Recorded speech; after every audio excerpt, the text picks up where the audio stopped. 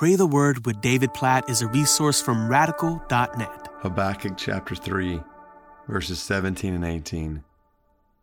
Though the fig tree should not blossom, nor fruit be on the vines, the produce of the olive fail, and the fields yield no food, the flock be cut off from the fold, and there be no herd in the stalls, yet I will rejoice in the Lord. I will take joy in the God of my salvation. Oh, two of the most beautiful verses in all the Bible. And do you feel the weight and the wonder of what Habakkuk just said? You think about this short 3-chapter book and all that it contains, like this wrestling before God with honest questions. God, why is this happening? As Habakkuk sees evil and suffering and injustice around him. And he gets to the end. And this is his conclusion.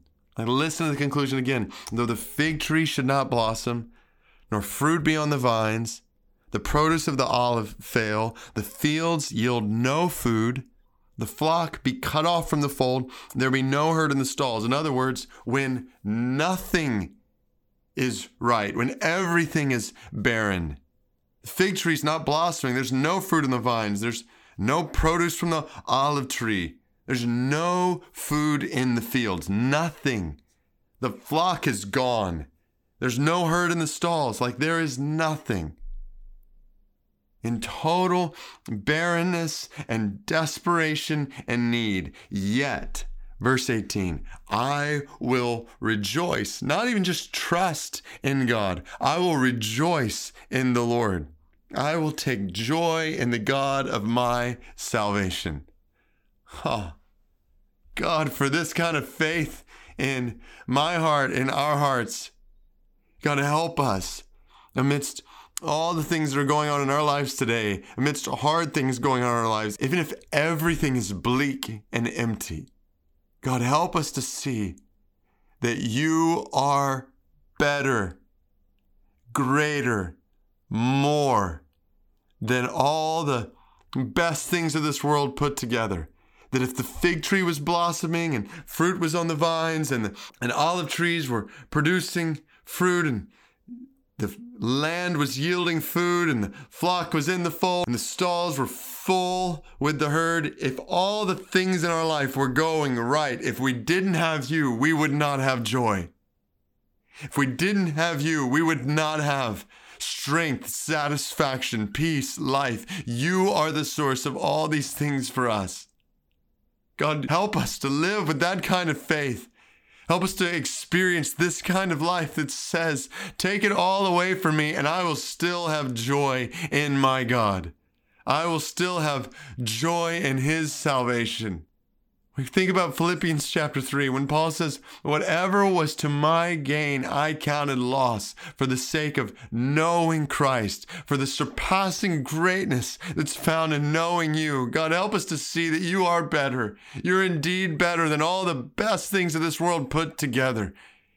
Help us to look to you as our ultimate source of satisfaction and joy and life and salvation. And in this, to be free from the ebb and flow of constantly looking to the stuff of this world, even to good things, to people in this world for these things. God, help us ultimately to look to you for all these things, such that when the fig tree doesn't blossom, and in those times where there's no fruit on the vines, and the fields are yielding no food, and the flock's cut off from the fold, and there's no herd in the stalls. Like, it seems like nothing is going right, even in those moments, those days, those months, those years. Even then, we will rejoice in you and find joy in you, the God of our salvation.